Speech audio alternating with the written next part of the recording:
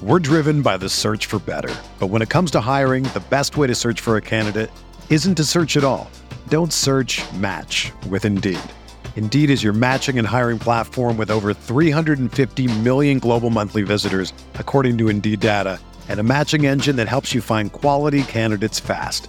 Ditch the busy work. Use Indeed for scheduling, screening, and messaging so you can connect with candidates faster. Leveraging over 140 million qualifications and preferences every day, Indeed's matching engine is constantly learning from your preferences, so the more you use Indeed, the better it gets. Join more than 3.5 million businesses worldwide that use Indeed to hire great talent fast. And listeners of this show will get a $75 sponsored job credit to get your jobs more visibility at Indeed.com/Blue Wire. Just go to Indeed.com/Blue Wire right now and support our show by saying that you heard about Indeed on this podcast. That's Indeed.com/Blue Wire. Terms and conditions apply. Need to hire? You need Indeed.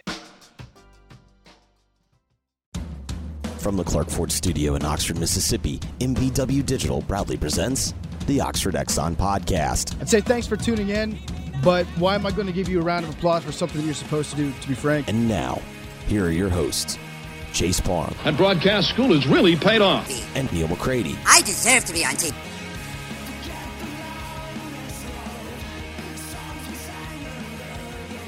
Welcome into this Wednesday edition of the Oxford Exxon Podcast. Chase Parham, Neil McCready. Clark Ford Studio here today. Ole Miss claiming the Governor's Cup last night, 5-2 in Pearl, Mississippi. Season series 2-2. Rebels head to Fayetteville Friday, or they head today or tomorrow. They'll play Friday against the Razorbacks, Saturday against the Razorbacks, and Sunday against the Razorbacks. It's now a noon start. Is that correct on ESPN? It got moved to the big network. I think it's noon. Yeah, maybe, the Sunday game is at noon. That's what I thought. So Sunday game at noon for Ole Miss and Arkansas. We'll hit that for a minute today. We'll talk some draft stuff around Matt Corral, Bruce Feldman with some interesting blurbs, talking to coaches and scouts about Corral. I've got those. We'll go over that a little bit. And Mark Emmert out at some point as the head of the NCAA. Summer of 23, right? Or until a new person is named. That is just the last day he will remain if they don't decide to hire anybody. So they could do it before that? That is correct, yes. Okay. It is whenever they decide who is going to replace him or no later than whatever that date is in 2023. Okay. So, see ya. That's your setup this morning. We'll hit that, some other stuff. A lot of columns out there about Mark Emmert, a lot of stuff. I bet. Not many very favorable. Okay. But there's different levels. We'll get there. Hold on. Okay. Yeah, I got more to go. All right. So that's coming up today on the show. The Oxford Exxon Highway 6 West in Oxford.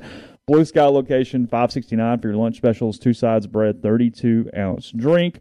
Also, still trying to give you $10. You can do that. All you got to do is download the Exxon mobile app. You take a picture of the QR code. When you do that, $10, 1,000 bonus points with Exxon Mobil and all Blue Sky locations up and down I-55 and throughout North Mississippi as well.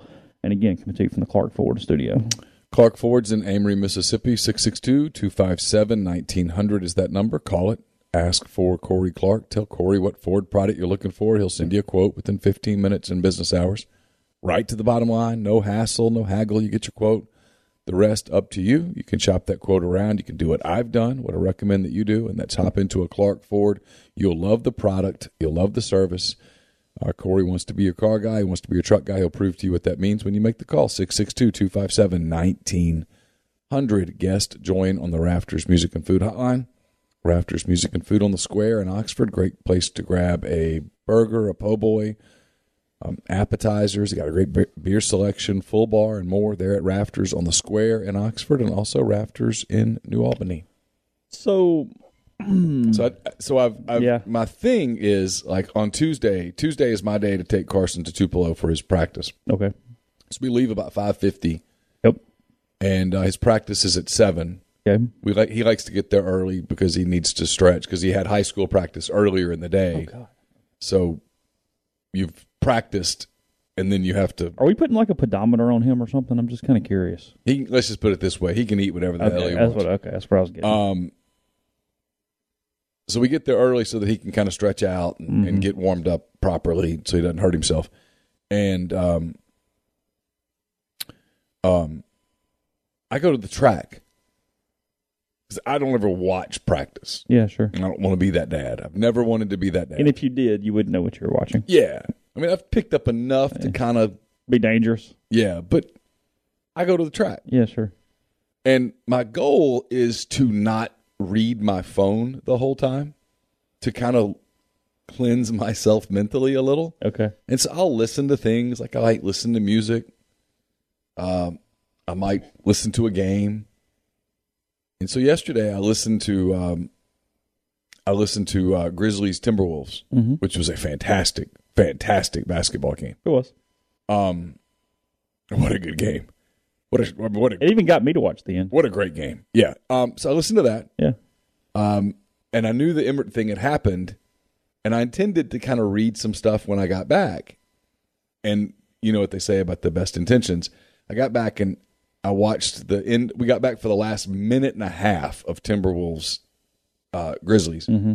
And then Carson and I watched the first part of Suns Pels because Carson was really hoping for a Pelican win. Okay. Didn't happen. I did not.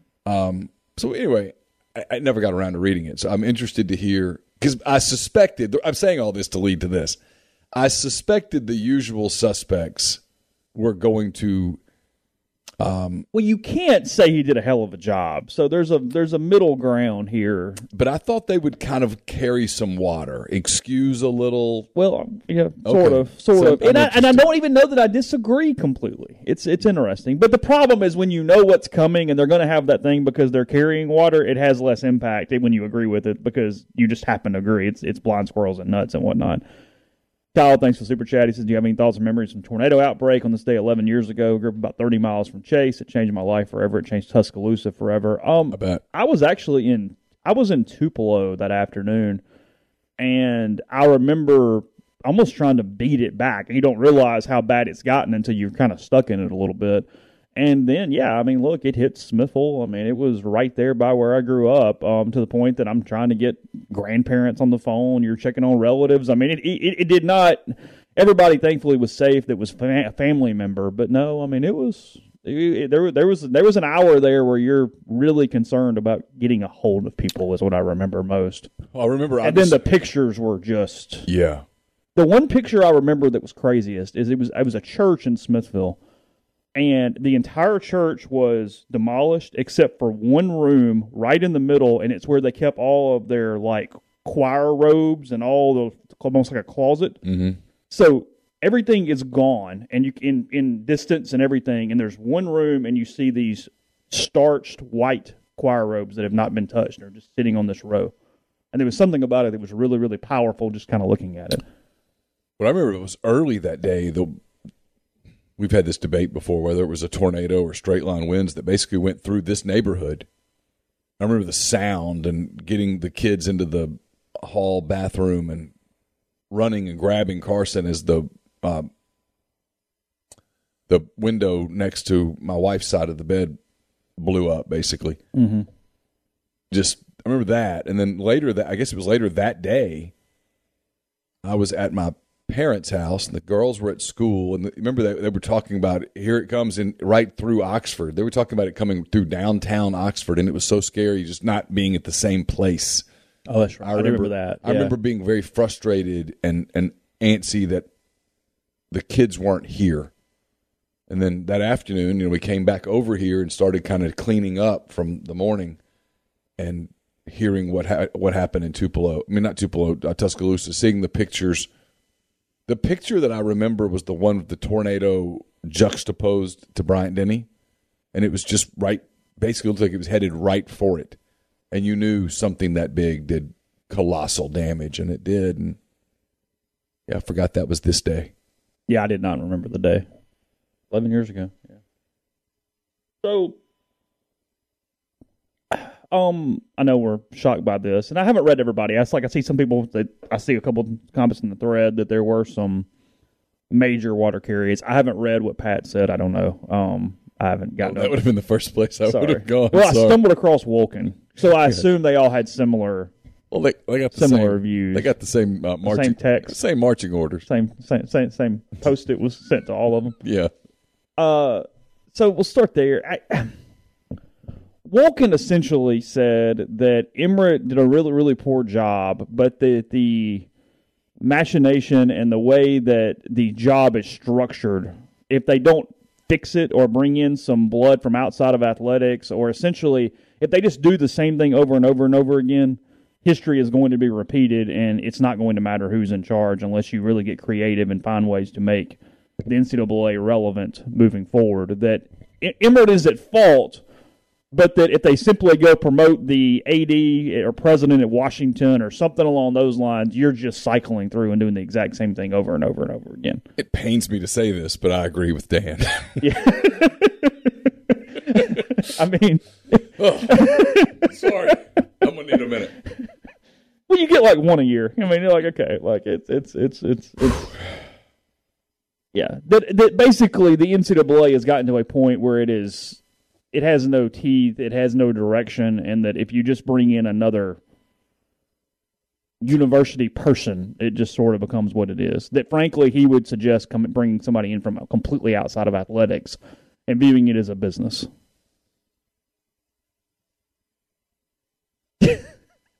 I agree. Okay. Completely. You all right over there? It's like bile or something. It's just... You didn't have that? No. You did not have that on your bingo card when we started this morning, did you? No. No, he's right, though. It's hard. I mean, I can't argue with a word of that. I mean, he's 100% right. Now, where's that column been over the last 10 years? Well, no. Now I feel better. See, I'm better. It's better already. But no, he's right. That's true. If you just hire the president at the University of Michigan or somewhere, you're going to repeat it. Now, how do you treat it like a business when it's not a business? How do you treat it like a corporation when... Well, you do make a good... Like, I got a couple things here. You make a really good point. I mean, he could have said this at any point, but we wait until he's out until we go here. It frankly kind of reminds me of some coach changes. If the measure of a leader, whether the organization is better or worse for their tenure, there's no real debate about Emmert's legacy. Over nearly a dozen years in office, the NCAA's standing on almost every issue critical to his existence has diminished. Wasn't the result of bad luck or even necessarily clunky constraints in the NCAA's Big Tent, college president-driven structure, but it was name, image, likeness, to rules enforcement, to gender equity, to transfers, negotiating television contracts, to forming a legal strategy in cases that could be considered existential threats to the organization. The NCAA under Emmert was reactive rather than proactive, lacked the vision to anticipate big changes, and settle for small-bore solutions to paper over foundational problems. True. Yeah. But... yeah. I mean, true. But, I mean, if you really wanted to shake it up as the lead college football writer for USA Today, you could have written that years ago. Oh, we didn't want to write it when you didn't have the safety of him being out. It is literally the equivalent at the end of the 2011 season to suddenly writing that Houston Nutt was doing a bad job. I know nobody will be shocked by this. Of the few I read, I thought Staples had the most nuanced quality takes. Imagine that. What did Andy write? He eviscerated him, of course, as he should have. Yes. He did make a point, though, that I thought a couple things were interesting. He went back and really to the very start of his tenure and mentioned a couple things. And Emmert, when he first got started, he proposed, and I don't have it up, maybe I even do have it up, and if I get it a little wrong, you guys can read it. It's at the Athletic. Staples, at a time when the NCAA needed a visionary leader, it hired Mark Emmert. His failures were plain to see. But he talks about a 2009, or in November 2010, when he took over, that he did a couple different things to push the envelope to try to help players to do some of these things that at the time were fairly creative and inventive and are signs of where we are at today. I mean, he has this paragraph here, and again, I'm not going to read the whole thing. He said, Emmert did try to exercise power at first. In fact, one of his first major acts suggested he was keenly aware of the iceberg ahead. Less than a year into his tenure, he held a retreat that included various university CEOs. During this retreat, he pushed the idea to schools that they should be allowed to provide up to $2,000 a year stipend as part of an athletic scholarship to help those scholarships get closer to the actual cost of attendance figures that the schools submitted to the federal government every year. He voiced support for then SEC Commissioner Mike Slav's idea to allow schools to offer 4-year athletic scholarships instead of 1 year, renewable ones. There's strong appetite to find ways to allow us to be more flexible, he told ESPN. All of our one-size-fits-all rules don't really work when you've got schools as different as a small liberal arts college and a great big university. So this is way before any of this stuff happened. This is all fairly interesting. Yeah. Here's what happened. He got voted over. Led by the Boise State's president or somebody, they essentially told him no, they were not doing any of that. And then almost immediately it got comical. Like they talked about letting players do advertising and commercials for businesses and different things as early as 2012. But the money went to the school, not the player under that program, which, come on, that's so stupid. Point being, he has been awful. He collected a ton of money to take a lot of bullets. He's done nothing to advance the NCAA in whatsoever. But it's almost like he tried early and then gave up. And went, you know what? This is what it is. Oh, yeah, this is a really good call. Yeah, it's really interesting that it's not excusing him in any stretch of the imagination. He's been terrible, and it's admitting that he's been terrible, and he has no backbone, and he was only doing things that made no difference. So but let me read two paragraphs for the people that haven't read it. I pulled this up, and so anybody that doesn't, I'm a huge Andy Staples fan. I think he's the single best writer and reporter covering college athletics today. Yeah, I think voice is a good way to put it, because you're kind of talking about everything he does that allows him to be contextualizing things. Dellinger's right there with him, but maybe because I've known him. Ross is a better writer. Andy has been a little more nuanced of an overall voice. Yeah. They both have sharp fingernails. Yeah, sure. This is just a couple paragraphs from this. He says, except the appetite apparently wasn't that strong. Several leaders, most notably Boise State President Bob Kustra, voiced their disapproval of the plan. It didn't survive an override vote, and an ever so tiny step toward progress was scuttled. It showed promise that Emmert saw a potential issue and worked toward a potential solution, but not being able to matriculate even that minuscule gesture across the goal line was a political failure that foreshadowed what was to come. Instead of building a consensus, Emmert allowed some short-sighted people to cause the NCAA to dig in its heels even further in the school's plural, effort to keep money away from athletes, even as they poured more every day into coaching salaries, athletic director salaries, and questionably necessary facility improvements. Emmert tried to grab the reins and curry public favor in 2012 when he and his hand-picked executive committee rammed through sanctions against Penn State for the Jerry Sandusky scandal. But Emmert didn't consider several things. The NCAA had no authority to punish a school's football program for something that was clearly a criminal matter, and going outside the usual enforcement procedure to issue such a punishment would sow mistrust from the leaders of the schools the NCAA governs. The NCAA rolled back the penalties 2 years later, a few months before Emmert crony and Oregon State President Ed Ray, the chair of the executive committee, revealed in a deposition that he didn't even bother to read the free report, which was the basis for the punishment, before issuing the punishment.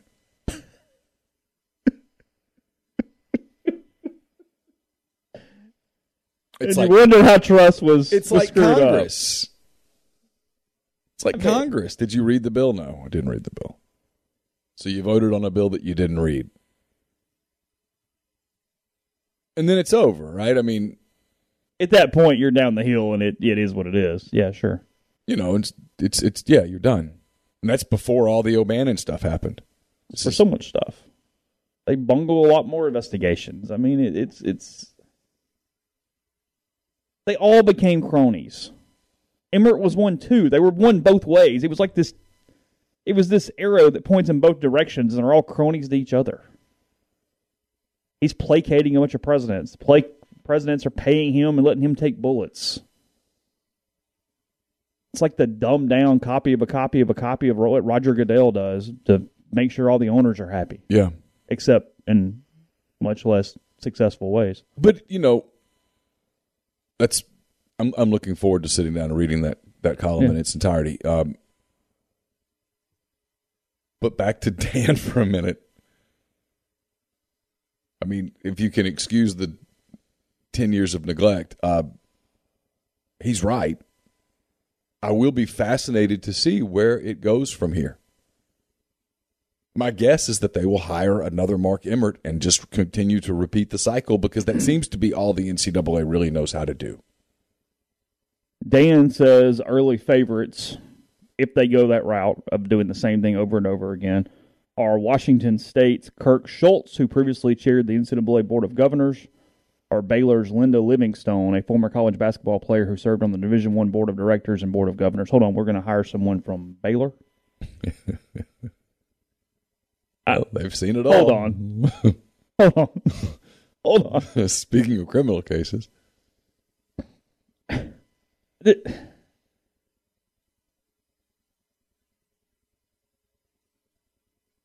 Greg Sankey won't want this, right? I don't know. His name was thrown about a bit yesterday. If I were the NCAA, Greg Sankey would have to tell me no. Really? Before we move forward. Yeah, I would. You would hire him if he wanted the gig. I would fly to Birmingham, request an audience,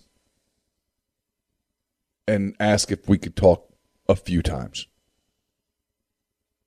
I'd want several no's. What is it about him that you think would do well here? The guy saved college football 2 years ago. Okay, that helps. I mean, the guy, but it's not just that, right? It's that he knows how. Look, can I get quasi-political for just a moment without people getting upset? Sure. Greg Sankey knew in the summer of 2020 that the political winds were blowing everything one way. And he also knew or believed strongly, based on what he had heard from talking to a lot of people, that was the wrong decision. That canceling the 2020 season, which is what everyone except Greg Sankey wanted to do, was going to be a disaster.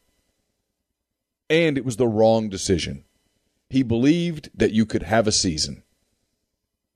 He believed that there was a rush to do things because there was a political sentiment to do it.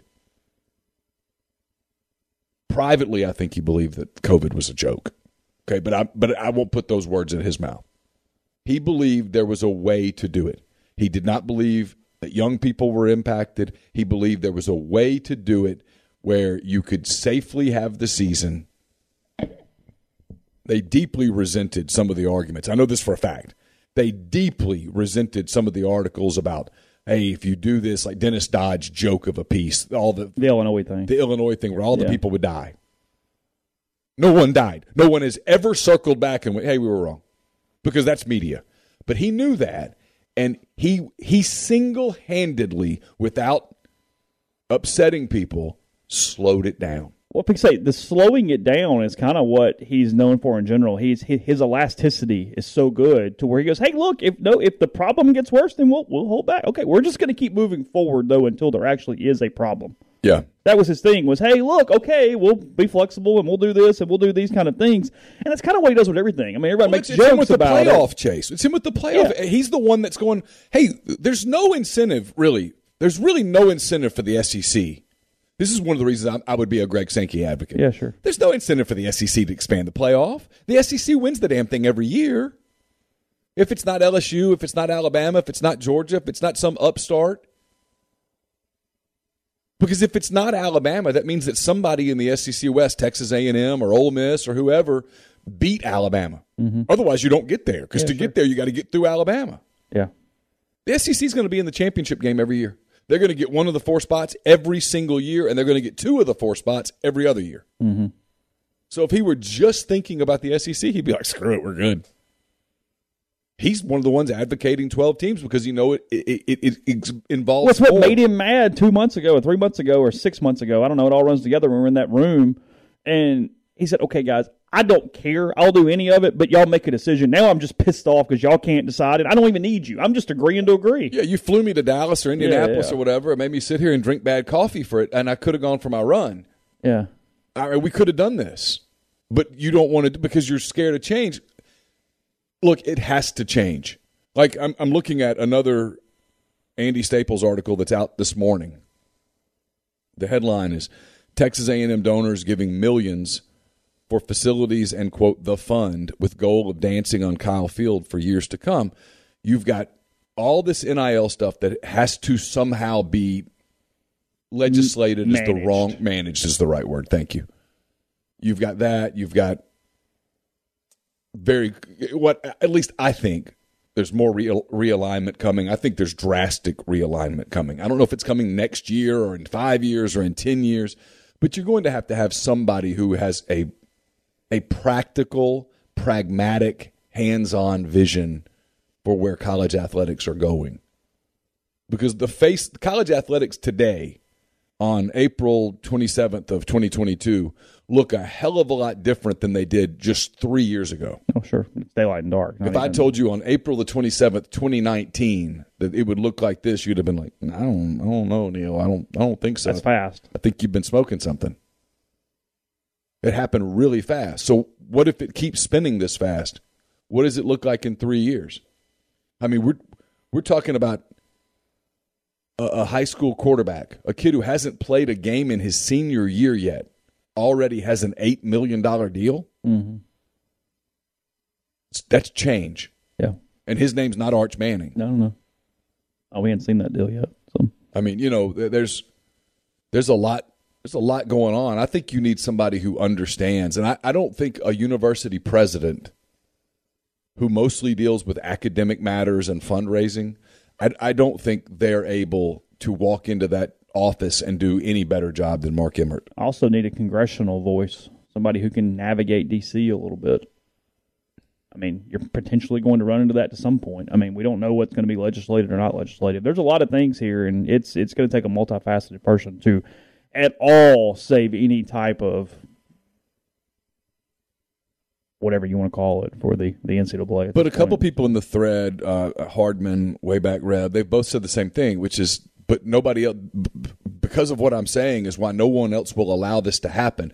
And to me, that's the danger of where college athletics are today, is that there's such a concern about what will this do to our league, what will this do to my school, that there's no overriding vision for where this is going. Yeah.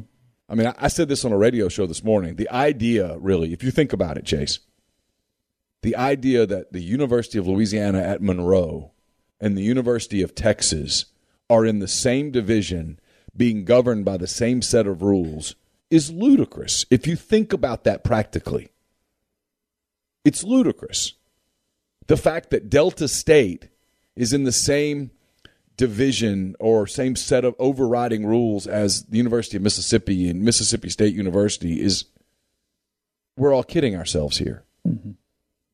And it's the irony, there's a lot of good points, but that Staples point of that is, hey, he said that, and then 12 years of doing the exact same thing. Yeah, he saw it. It's almost like the guy that goes to Congress, right, with all these fresh ideas. Idealistic. Oh, man, and before you know it, they got you coked up one night, got some pictures of you with somebody else, and before you know it, you're just with the lobbyists. They control you. And I think that's probably what happened. Probably what happened to Emmert. Yeah. The enforcement arm is just one small piece of this, but you have these cases that go on and on and on, and it has sowed mistrust throughout. I mean, if you talk to people around college athletics, they'll tell you that they don't trust the NCAA. Yeah.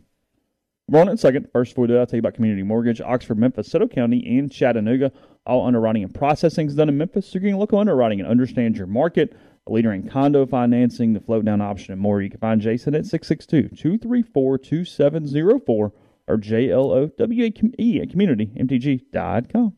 We're also brought to you by Dead Soxy, best socks you'll ever put on your feet. It's getting hot out there. A lot of people like to have something between their skin and the loafer. The Dead Soxy no-shows are fantastic.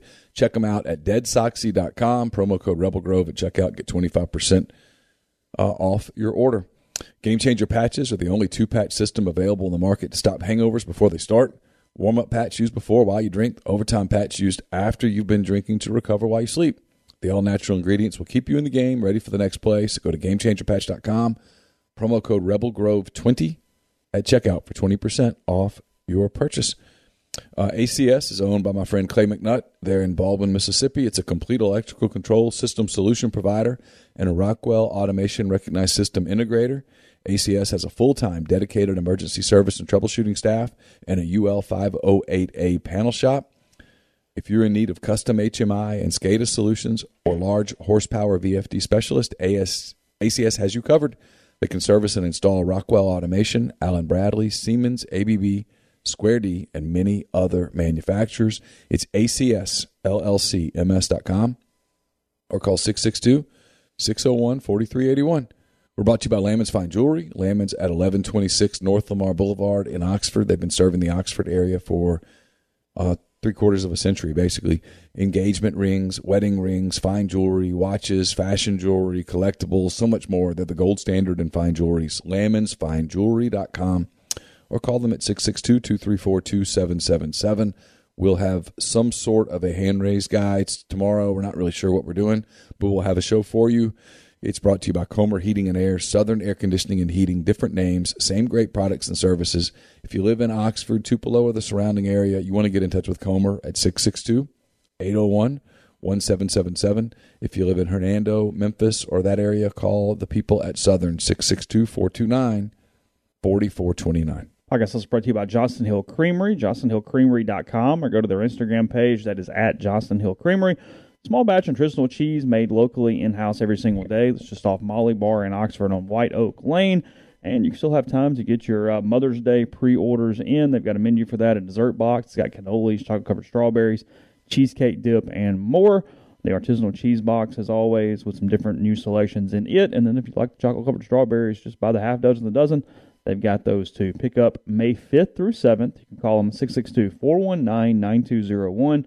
or cheese at johnstonhillcreamery.com. Again, Mother's Day just around the corner. Let's see, where are we going next? I'm interested to read this Texas A&M story there. What is it about? The lead to it is after dinner Friday night, they danced on Kyle Field. It's a really good lead. He says that this wasn't like October 9th when they stayed in their suites and cheered while thousands of Texas A&M students spilled onto the field to celebrate Seth Small's field goal that slayed Alabama. This time, the Aggies' biggest athletics donors had the field to themselves.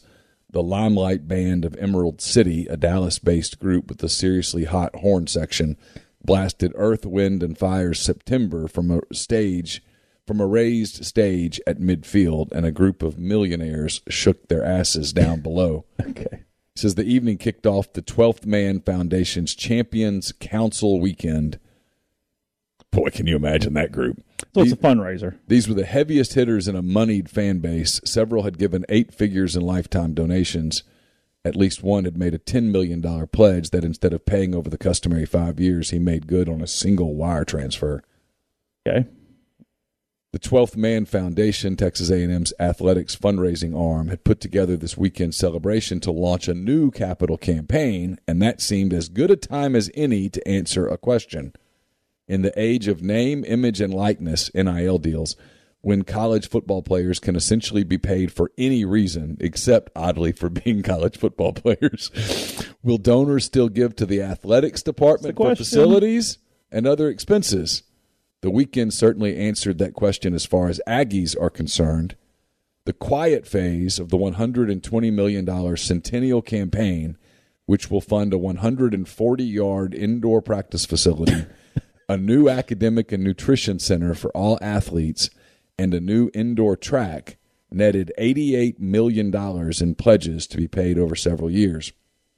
As of Friday night, the 12th Man Foundation already had $27 million of that in hand.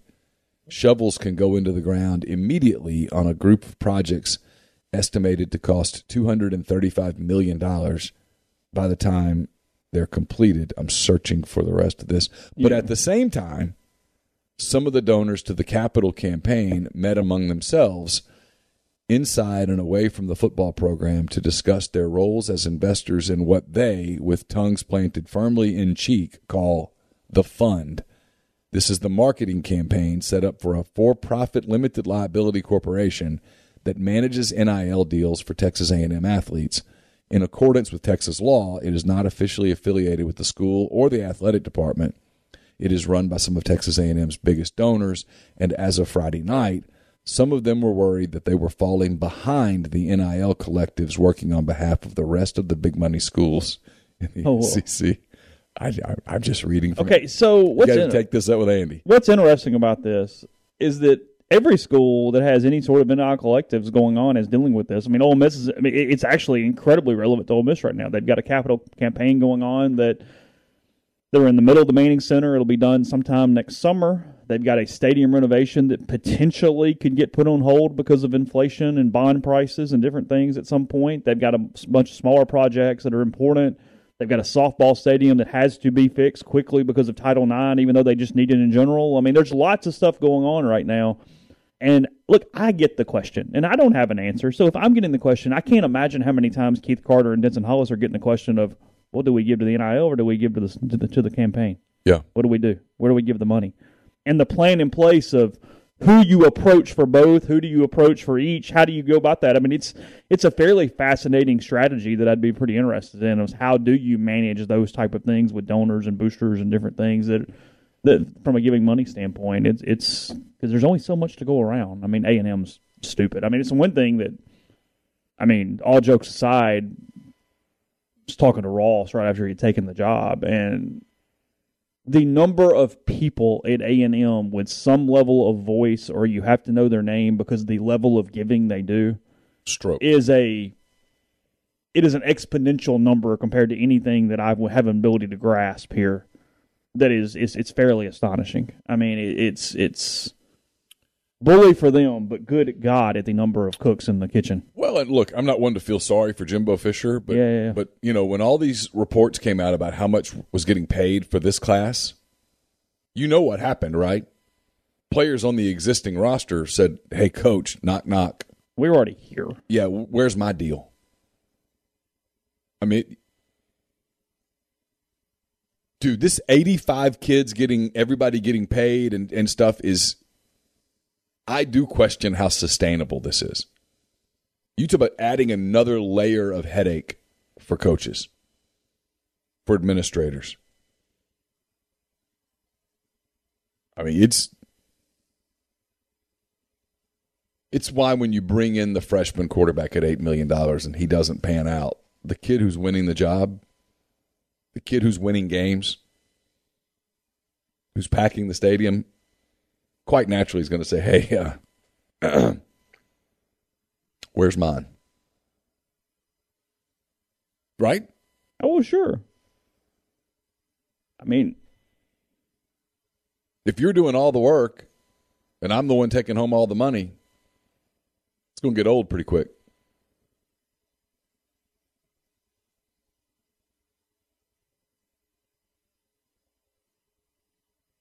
I don't know where it goes.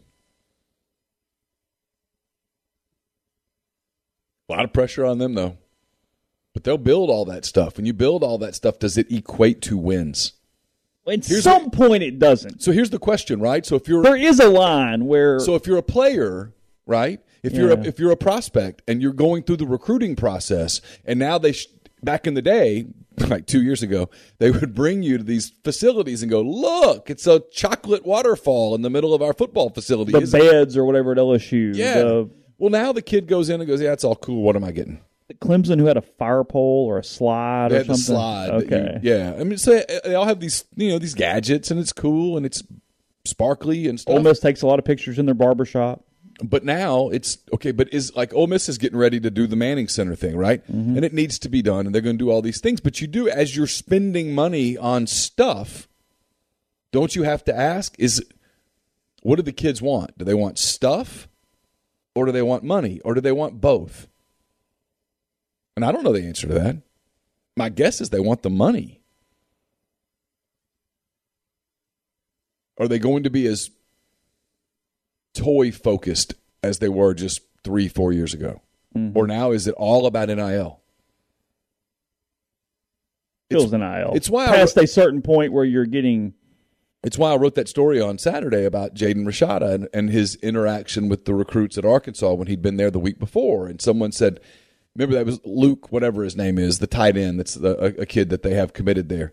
He took a picture with Rashada and some other kid. I can't remember the kid's name. Anyway, they took a picture and, oh, that's right. Hey, help me get these guys to Fayetteville is what he tweeted, right? And Rashada quote tweeted it with, let's talk business. He did. 5 years ago, you'd be, what does that mean? Today, you go, that means let's talk NIL. I don't know. We knew what it meant when Kai Madden said it was a business decision back in 2012. But you know what I'm saying? Yeah. But now it doesn't have to be under the table. It doesn't have to be quiet. When he says, let's talk. Well, in a lot of states, including Mississippi, the schools can be involved with NIL publicly. Yeah. The legislation's changing. Yeah. So when he says, let's talk business, okay, let's talk. That's why I think my line in my column was, let's talk business indeed. I mean, let's do it. And he comes here the next week, and I know for a fact that they talked business on Saturday. Yeah. I want to talk about Corral in a minute. We're going to do that in a second. But I've got a couple other things just quickly to kind of get into a break and then come out because I don't want to stop. We didn't ever do this like a week ago. And I see now that this Jerry West thing with on winning time continues to escalate. And my question is this, and if you haven't watched it, I haven't either. It's not about the show. Is Jerry West... Have you watched? No, I haven't at all. Okay. Jerry West, and again, it's not really relevant to what I'm saying. Jerry West has been pissed off about how he's characterized inside this series, which appears to be over-dramatized and unfair to some extent. I mean, I don't know him. For people who don't know, he is portrayed as being perpetually miserable. Yeah.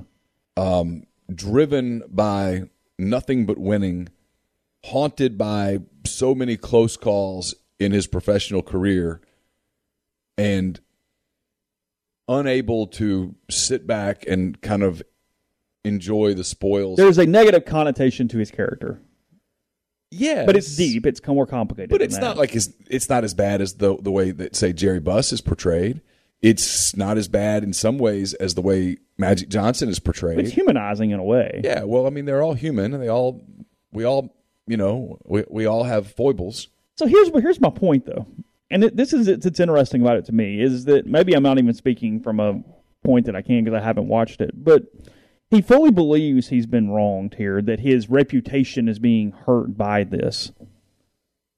Okay. He says yesterday after HBO said they resolutely are standing behind the show. He says that they will take them all the way to the Supreme Court to rectify this decision. Here's my point. At some level, when you keep on and get this pissed off, you're proving them right. So where is the point of, hey, no, I'm really serious. You guys suck, and I'm mad about it. But then when you keep on, where do you cross that splice point to, oh, well, actually, I'm kind of being stupid here, and just let it go? We're getting there, right? Aren't we there now? Oh, I think we're there. To where he's actually doing the opposite of what he thought he was trying to do at that point. He's proving that they're not that far off. But obviously it's not a documentary. No, it's a dramatization. They're taking some leaps to tell a story because they're telling a 20-year story in 16 hours? Yeah. I mean, we need some license here. Yeah, you're going to have to. And we have to make it entertaining, and we got to add some depth, and we got to do some stuff. You got to put some stuff on the cutting room floor. I mean, we made fun of it yesterday, but that's why Moneyball didn't talk a ton about Tim Hudson. Okay, well, fine. That wasn't really the point. Or, as someone pointed out, that a lot of their power hitters were some of the ones that got exposed for doing steroids. Ooh, okay. Down the road, yeah. I don't know. By the way, if you haven't watched it, it's a great show. It's really Winning Time? Winning Time's really good. Okay. I mean, it lets you. I think it takes you behind the curtain in a way that. Okay. If you just like sport, you don't have to like the NBA. If you just like sports and the whole Larry Bird, Magic Johnson, I don't think people understand that are younger. Like I've talked about this with Carson so many times, and I think it's foreign to him. Because he's grown up in an era where, the NBA playoffs are a big deal, right? Charles Barkley and Shaquille O'Neal and Kenny Smith and Ernie Johnson are doing hours of television every night during the playoffs, and it's award-winning stuff, and the games are good. And like that game last night, Grizzlies and Timberwolves, was just fantastic. And you have all these young stars. When Johnson and Bird came into the league was dying. That is a good point in the thread, that when the logo is literally you probably should just chill out, and I think you're getting some respect along your Yeah, nobody questions Jerry. Just saying. Nobody questions Jerry West's legacy as an NBA player or executive. Yeah. A couple quick things just before we get in the crowd in a second. Ole Miss wins 5-2 last night. Go to Fayetteville, 6-12, 23-17 now. Drew McDaniel was fine last night. Thought he showed some toughness. He did walk 5, though, and as a pitching staff, while they threw up 8 scoreless innings, which that's the point. Okay, good.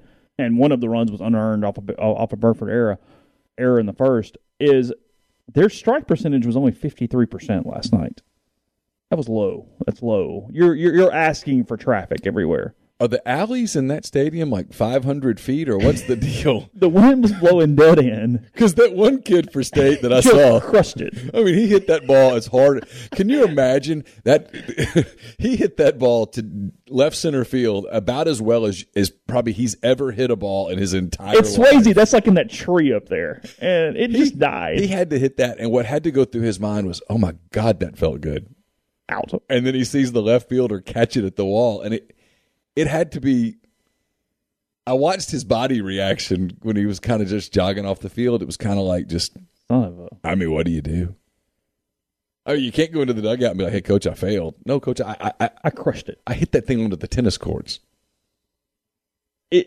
I did see somebody say that when minor league parks are graded, that it is like one of the most pitcher-friendly parks in minor league baseball. Must be something where the wind blows and stuff. The way it sits in the hole or whatever. But, I mean, there was – Ole Miss had 2 or 3, and State had like 4 that would have been moonshots in college parks that just died out there and did whatever they did. But, look – as Mike said after losing to Carolina, both teams play in the same park. Ole Miss won a baseball game. Oh, I'm not taking anything away from them.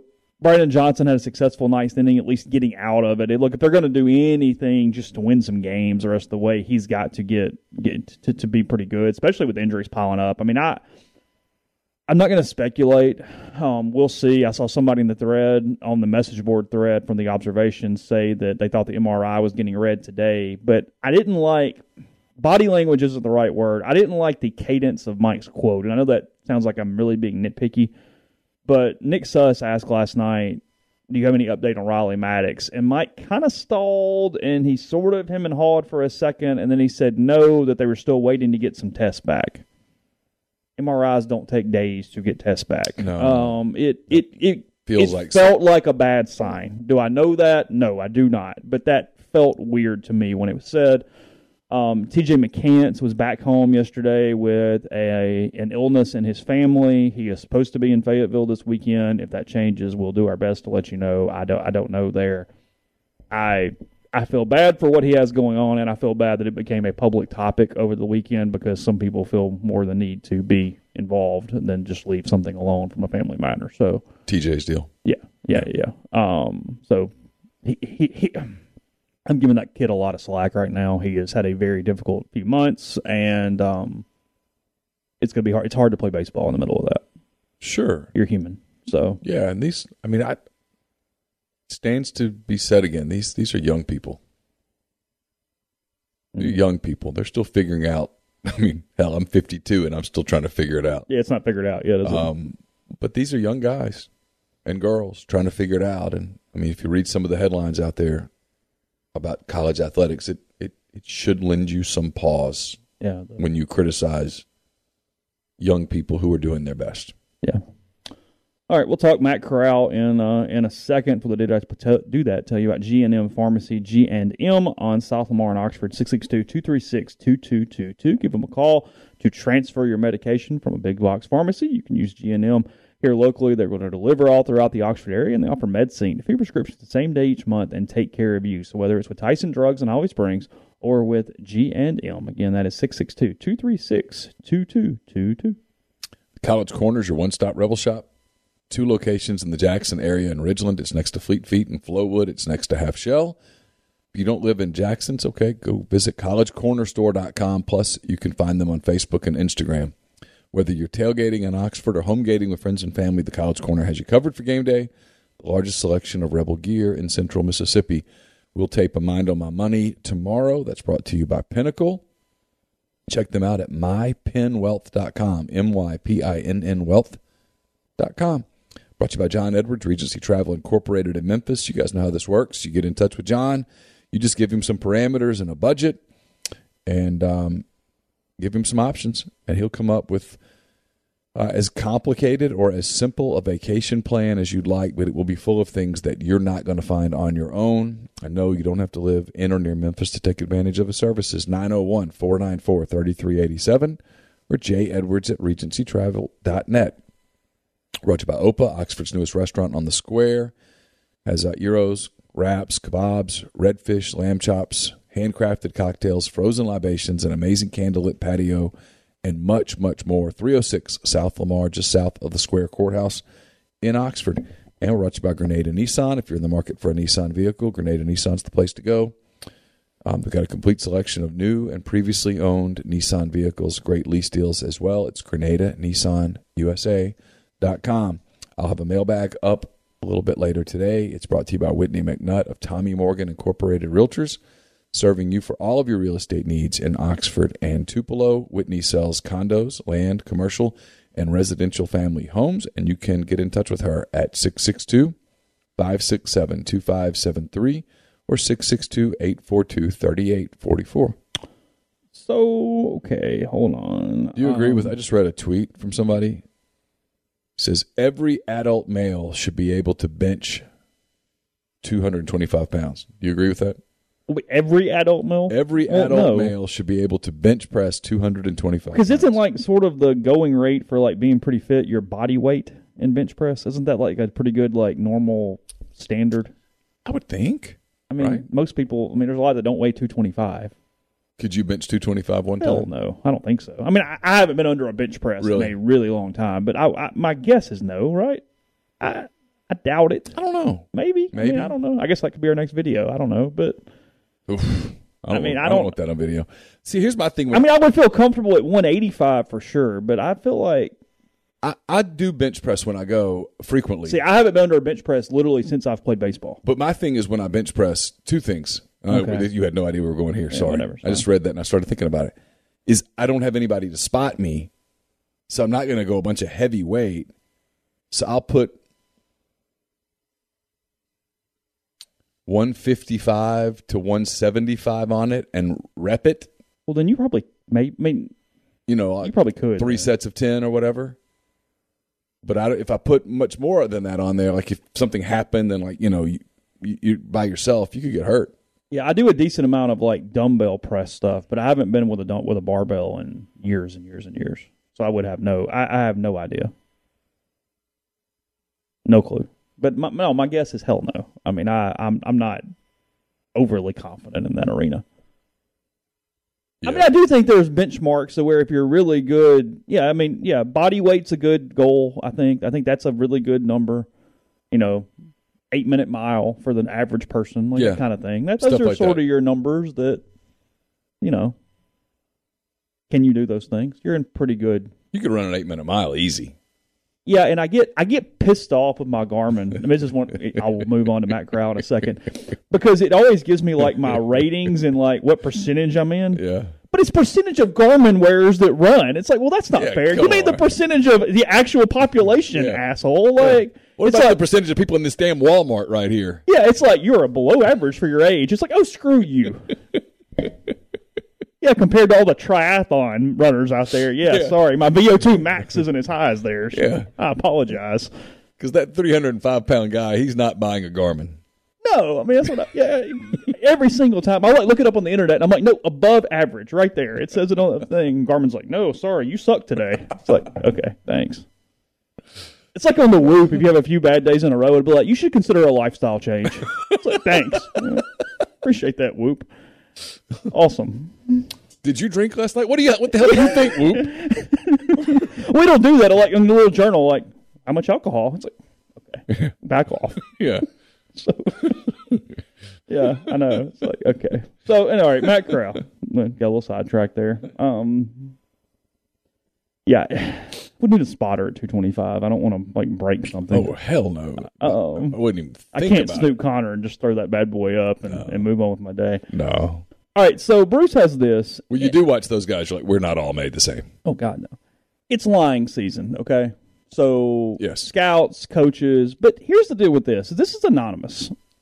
Could that still impact something? Sure. But I've talked to a few people the draft freaks out on draft night, especially with quarterbacks. So if Matt Corral gets a much better draft pick than we believe, or that it seems to be indicated right now, that won't shock me because everybody dies for quarterbacks and goes, God, we just got to get one, and crazy things happen. And as we always said, it just takes one team. 30 teams can hate you, 29 teams can hate you, and one team loves you, and you're golden. It's all good at that point. I mean, it's baseball, but the comparison I always gave is back in the day, Jake Overby, who played at Ole Miss and went other places, out of high school, he was like a 30th, 40th round pick. Like, I didn't expect to deal with him whatsoever the first 2 days, and the Phillies took him in the 10th round. Phillies liked him. Okay, you're a 10th round pick. I mean, it's a lot like the money thing with NIL. You are what one person is willing to pay you or draft you. Same thing. Well, most NFL teams have their board, and they're pretty stubborn about sticking to their board. Anyway, I interrupted you. Go ahead. Yeah, no, you're good. JM goes, yeah, cool, bro. You can bench 285. Nice. Can you run nonstop for 3 hours? No? Cool. Quarterback coach 1.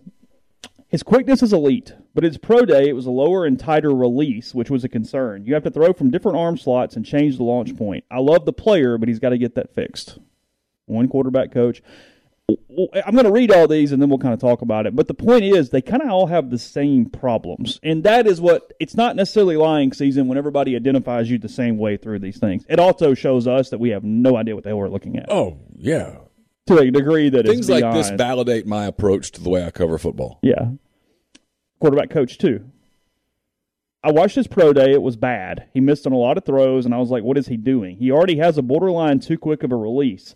It's like someone told him you need to make it even faster. He was barely bringing the ball back. Typically, most guys turn the ball away from their head and then bring it back forward. Some guys, like Tom and Mac Jones, barely turn it at all. Corral literally brings the ball back from his carriage up by his ear and then forward. It's impressive he can get anything on the ball, frankly. Compact is good and quick is good, but now it's almost so shot-putish that it can lead to a amount of batted balls. That motion can limit your throw repertoire. It can be inconsistent when you have to layer a throw, like on a cornerback with an outside linebacker or a nickel buzzing out, and you have to get it over that guy. I think the biggest issue, though, is off the field. I might be a little overly critical just from some guys we've had to deal with, but I wouldn't touch him. With his personality, I have a hard time viewing him as a backup or a third string because usually those guys are super supportive, super smart. He might be all those things, but I'm sorry, I just don't get that vibe. I have not ever thought about it like that. And get a couple more sentences, and then we'll go. I get it. Scout 2, I like Matt. I don't love him. His pro day was terrible. He started spraying it everywhere. I think he'll get overdrafted. I don't worry about the all-field stuff with him. Prior to this year, I did. Scout 1, my big questions when I saw him at the combine and saw how thin his frame is and how small he is, how small his joints were. Is he going to be playing in January? Can he hold up? Yeah.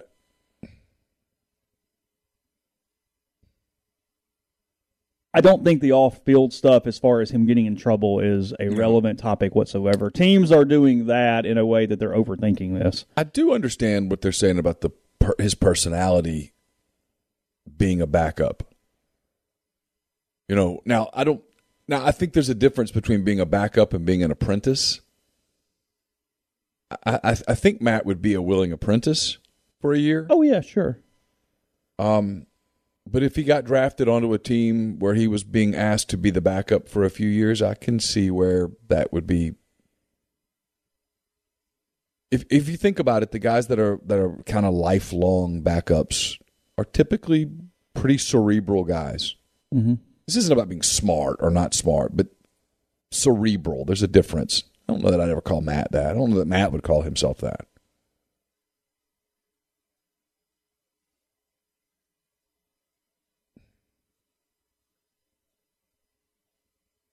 I don't know what I'm watching from a release standpoint. I did notice at the pro day that. But the irony of that is I thought during game film and watching Matt live every time he's played a game at Ole Miss, he does vary release points, though. Like, I actually thought that was one of his more positives is that he is improvisational with the ball. I remember having the thought at his pro day that his release was so fast that I didn't know whether that was good. I thought that was probably I remember thinking that's great, right? That you could get rid of the ball so quickly from load to out of your hand. The one thing you wonder is, did having that ankle injury impact his preparation a little bit.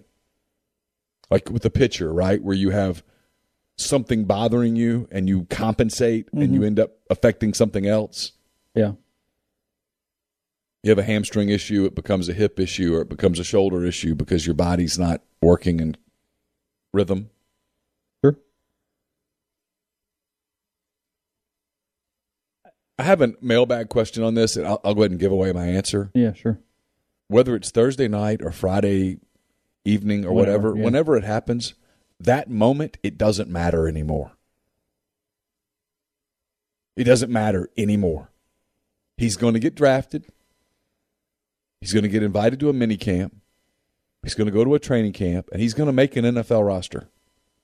What he does with those opportunities will matter so much more than what happened at his pro day. He might lose some money, and he might have to make the money up over the course of a career, and that matters. But in terms of just the actual having a football career, effective at the latest Friday night, it's not going to matter anymore. The only thing that I thought was fairly relevant, because we didn't even know what we were watching, is that his pro day obviously was not very good. Because he didn't even get the buzz right after that. Even if you're playing the misinformation game and even going, hey, yeah, that guy, whatever, but I want him. There wasn't any. It just kind of stayed. Like it didn't. It was the opposite of Willis, where at the Senior Bowl, at his pro day, at the Combine, there was this buzz about him that built and built and built. Mm-hmm.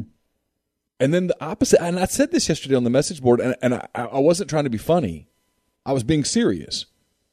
I remember sitting here, I don't remember what week that was. You and I were in here together, and we had the Ole Miss game up, and we had something else up, and on my computer, I had ULM Liberty.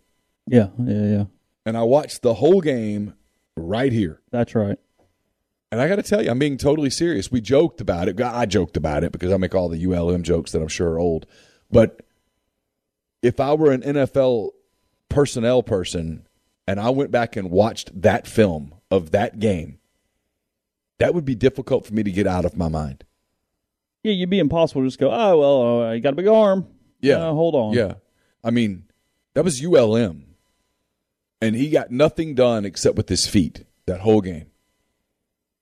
And it would be difficult for me just to overlook that, to completely go, oh, well, you know what, that was bad competition. And if that's going to be the case, what's it going to be like when he goes against the Ravens? When he goes against Tampa? When Aaron Donald is across the line of scrimmage? What happens then? As opposed to with Corral, I've watched Matt Corral carry a crippled team to a win in Knoxville. I watched Matt Corral overcome his defense giving up 51 points. I mean, you go back and watch the Ole Miss-Arkansas game. Everybody loves to get on Matt for the game in Fayetteville where he threw the 6 picks. Last year in Oxford, if Matt's not perfect, they lose. He's a gamer. He's better. He's going to be better in those type of environments than sterile environments. Yeah. Combines, pro days. Hey, follow this little just give me the ball. Let me go score. And here's another one. If Matt doesn't play really well in Tuscaloosa last year, that's an embarrassing loss. Mm-hmm. He made plays and made really good decisions in that game that I thought showed a maturity on his part. Yeah, kept it. Right? I mean, what's the knock on Jackson Dart today as an 18-year-old? He takes too many shots. Mm-hmm. Well, that was the knock on Matt at that age, and it was fair. Last season, I didn't think Matt made too many bad decisions. Didn't try to force too many things. That offense was pretty crippled by the end of the year. Oh, sure. And they managed it. That would be the thing that if I'm a scout, and I'm not, my next day as an NFL exec will be my first. I get all this stuff. I get it. The underwear Olympics, the Senior Bowl, the pro day, the stuff, and I know it. I can understand it, but I would always want to go back and look at that film. Mm-hmm.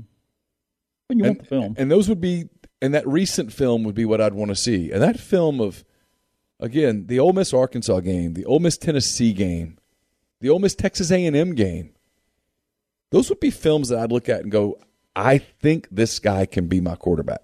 Yeah. Now, are there things you have to manage with Matt? Of course. You have to get the running thing out of his brain.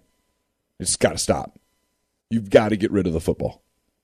Got to live to fight another down. You can't compete like that all the time. Are there some,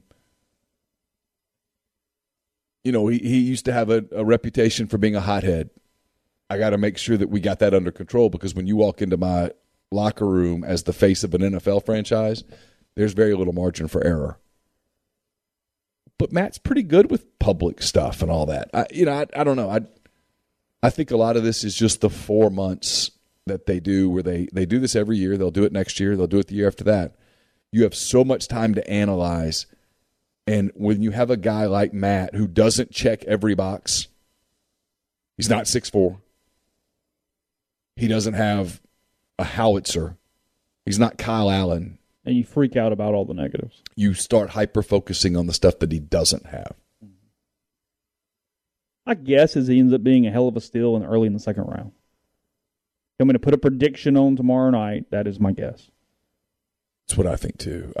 Somebody might grab him mid to late first, but I think the most likely scenario is early second. Well, there's a lot of consensus. If you made me predict, I'll predict that either New Orleans or Seattle, the two teams that get attached to him the most, find a way maybe to trade up into the first part of the second round and get their guy. Okay. Podcast brought to you in part by Northeast Spark, NESPARC, 2 packages, the Ignite, the 100 Mbps, or the Blaze, the 1 gig that powers the Clark Ford Studio, your hometown team bringing you world-class broadband. That's nespark.com, 662-238-3159, phone service, parental controls, network security, a wireless mesh extender if you need that, and more. So again, call the office, 662-238-3159. We're also brought to you by Service Specialist Staffing and Recruiting Agency. They've been connecting great job opportunities to candidates since 1967. If you're on the job hunt, whether you're seeking an entry-level position or you're a seasoned professional, they have opportunities across the board. Whether you're in IT, engineering, dentistry, accounting, law, manufacturing, human resources, or maybe you don't even know what you're looking for, they can help you. Their goal is to get to know you, your strengths, and see what you're looking for in your next career move to find you the right fit. It's free for the candidates. All conversations are kept confidential, so you've got nothing to lose by giving them a call. Call Will, Sydney, or Kelsey at 662-832-5138, or check out their new and improved website, servicespecialistltd.com. We're brought to you by The Rogue. It's your destination for fine men's clothing. Their stylist hand-select pieces from top designers, from work to lifestyle to nightlife. There's the perfect something for everyone at The Rogue. All the best items from Peter Millar, Martin Dingman, Chad Victor, Halsey, True Grit, and more. 4450 I-55 North in Jackson, or therogue.com. Don't just accept what you see, but imagine something new. Step forward and chase after a better version of yourself. Every day, Corinth Dental is helping people reinvent themselves one smile at a time. Dr. Bubba McQueen, Dr. Jenny Beth Hendrick are devoted to restoring and enhancing the natural beauty of your smile using conservative, state-of-the-art procedures, including Invisalign. These clear aligners are the virtually invisible way to improve your smile. So call Corinth Dental today for a no-cost digital scan of your teeth and let them show you the way to a straighter, healthier smile. 12 months, no interest, no down payment, financing available at corinthdental.com. Also brought to you by Bell & Grove. Based out of Chattanooga, Bell & Grove is a logistics provider with more than 35 years of transportation industry experience. They specialize in domestic freight movement throughout the continental U.S. They can navigate through supply chain issues while also leaning on their partner carriers to get the most competitive rate possible for their customers. They can help customers design a custom solution for their shipping needs. Whether your business is in need of moving a truckload, a partial shipment, or a flatbed, they can accommodate you. They also provide both air and ground expedited services for customers who need to move product quickly. For more information, call Daryl Oliver, 865-672-6557. And we're brought to you by Southern Traditions Farm. It's a 68-acre, 32-stall, upscale equestrian training and boarding facility in Canton, Mississippi. 2 sand rings, 1 grass ring, 2 miles, not just 2 miles of wooded trails. There's a lot to be offered at Southern Traditions, including horseback riding offerings, camps with trainer Susan Walt, buying your first horse, and competing at nationally recognized competitions. To learn more about Southern traditions, get in touch with Bowers Cone, bowerscone1@gmail.com, or message them on Facebook or Instagram at Southern Traditions Farm. So last night, we mentioned it in the NBA, the Grizzlies win 111-109. What a game-winning basket with 1 second remaining in the game. At one point, Neil's buddy Patrick Beverley did some taunting toward Morant. He then scored 13 straight points to lead the comeback for the Grizzlies at that moment. Yep. Kind of got what you asked for there, didn't you? Somewhere Russell Westbrook smiled. I think he was happy about that. Yeah. I think somewhere he went. What was great about that game was the Grizzlies were in trouble. They down 11, 12. It's at one point, Karl Anthony Towns was terrific last night. They just kind of are relentless, even on a night when Jaren Jackson Jr. fouled out with 7 minutes to go, I think. I mean, he was really ineffective because Towns is just a monster who can shoot threes. I mean, you talk about a guy who can score on every level. Morant is just this guy that he's just this force. He has gravity to him. Even on a night when he wasn't playing particularly well, at one point I think he was 4 for 12 from the field. They weren't doing much. Desmond Bane was kind of hanging in there and carrying them, but Dylan Brooks wasn't shooting well. Jackson was ineffective. They just grind their way back into a game. And it's different than the whole grit and grind and all that stuff from a different era. This is different because that era, Memphis had some good players, but no star. They were the underdog. It was just hanging This team has a superstar. Ja Morant's a superstar. Ja Morant's going to win an MVP. He's a superstar. And in that game, I thought, because Minnesota was down 3 and ran an absolutely gorgeous inbounds play to create the three-pointer that tied the game. Yeah. That was a beautiful. Their coach watched that happen and probably felt something. Yeah. Like, oh wow, that's perfect. That's exactly how I drew this up. Yeah. I mean, it was perfect. The play was genius, and that had to be a little deflating for Memphis right there. We had this. Oh my God, it wasn't Towns. They used Towns as kind of a high pick and roll decoy, and got the shot. And then to come back, the two things that stick out is Memphis got the ball to Morant, who just made a play. And if you're Minnesota, you watch Anthony Edwards try to get a steal right there, and you just It had to make. I mean, the coach went from the highest of highs, like, oh, that was beautiful, to oh God, I want to vomit. And now it goes back to this thing has 7 games written all over it. It's what a series it's Winner been. plays who? Winner plays Golden State. Oh, okay. Yeah, good series. Yeah, Memphis Golden State would be pretty fun. But these are two good young teams. You're watching some of the young stars in the league get their first real playoff experience. The Timberwolves are a damn good 7 seed. I mean, holy. And the playoffs are fun. I mean, they really are. They're like, you watch Boston, the way they dominated Brooklyn, the way they took Kevin Durant out, and you see the toughness with which they play. They're fun. You got Milwaukee still in it with, and they lost Chris Middleton for a little while, but Giannis is a superstar.